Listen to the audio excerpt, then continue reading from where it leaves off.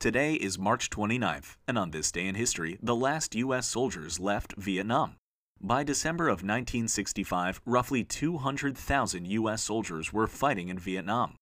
Despite their large numbers and superior firepower, U.S. forces found it difficult to defeat the elusive North Vietnamese, who utilized their knowledge of the local terrain as well as guerrilla warfare tactics to wear down American soldiers.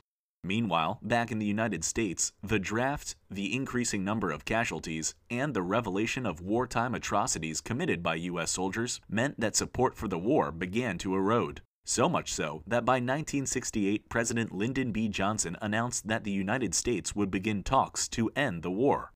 Those talks resulted in the Paris Peace Accords, a peace treaty signed on January 27, 1973, that ended the United States' involvement in the Vietnam War.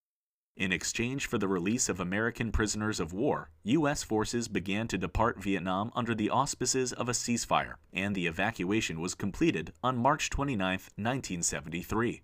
Almost immediately afterwards, North Vietnam resumed the war against the South, which, without its American ally, swiftly fell to the Communist forces.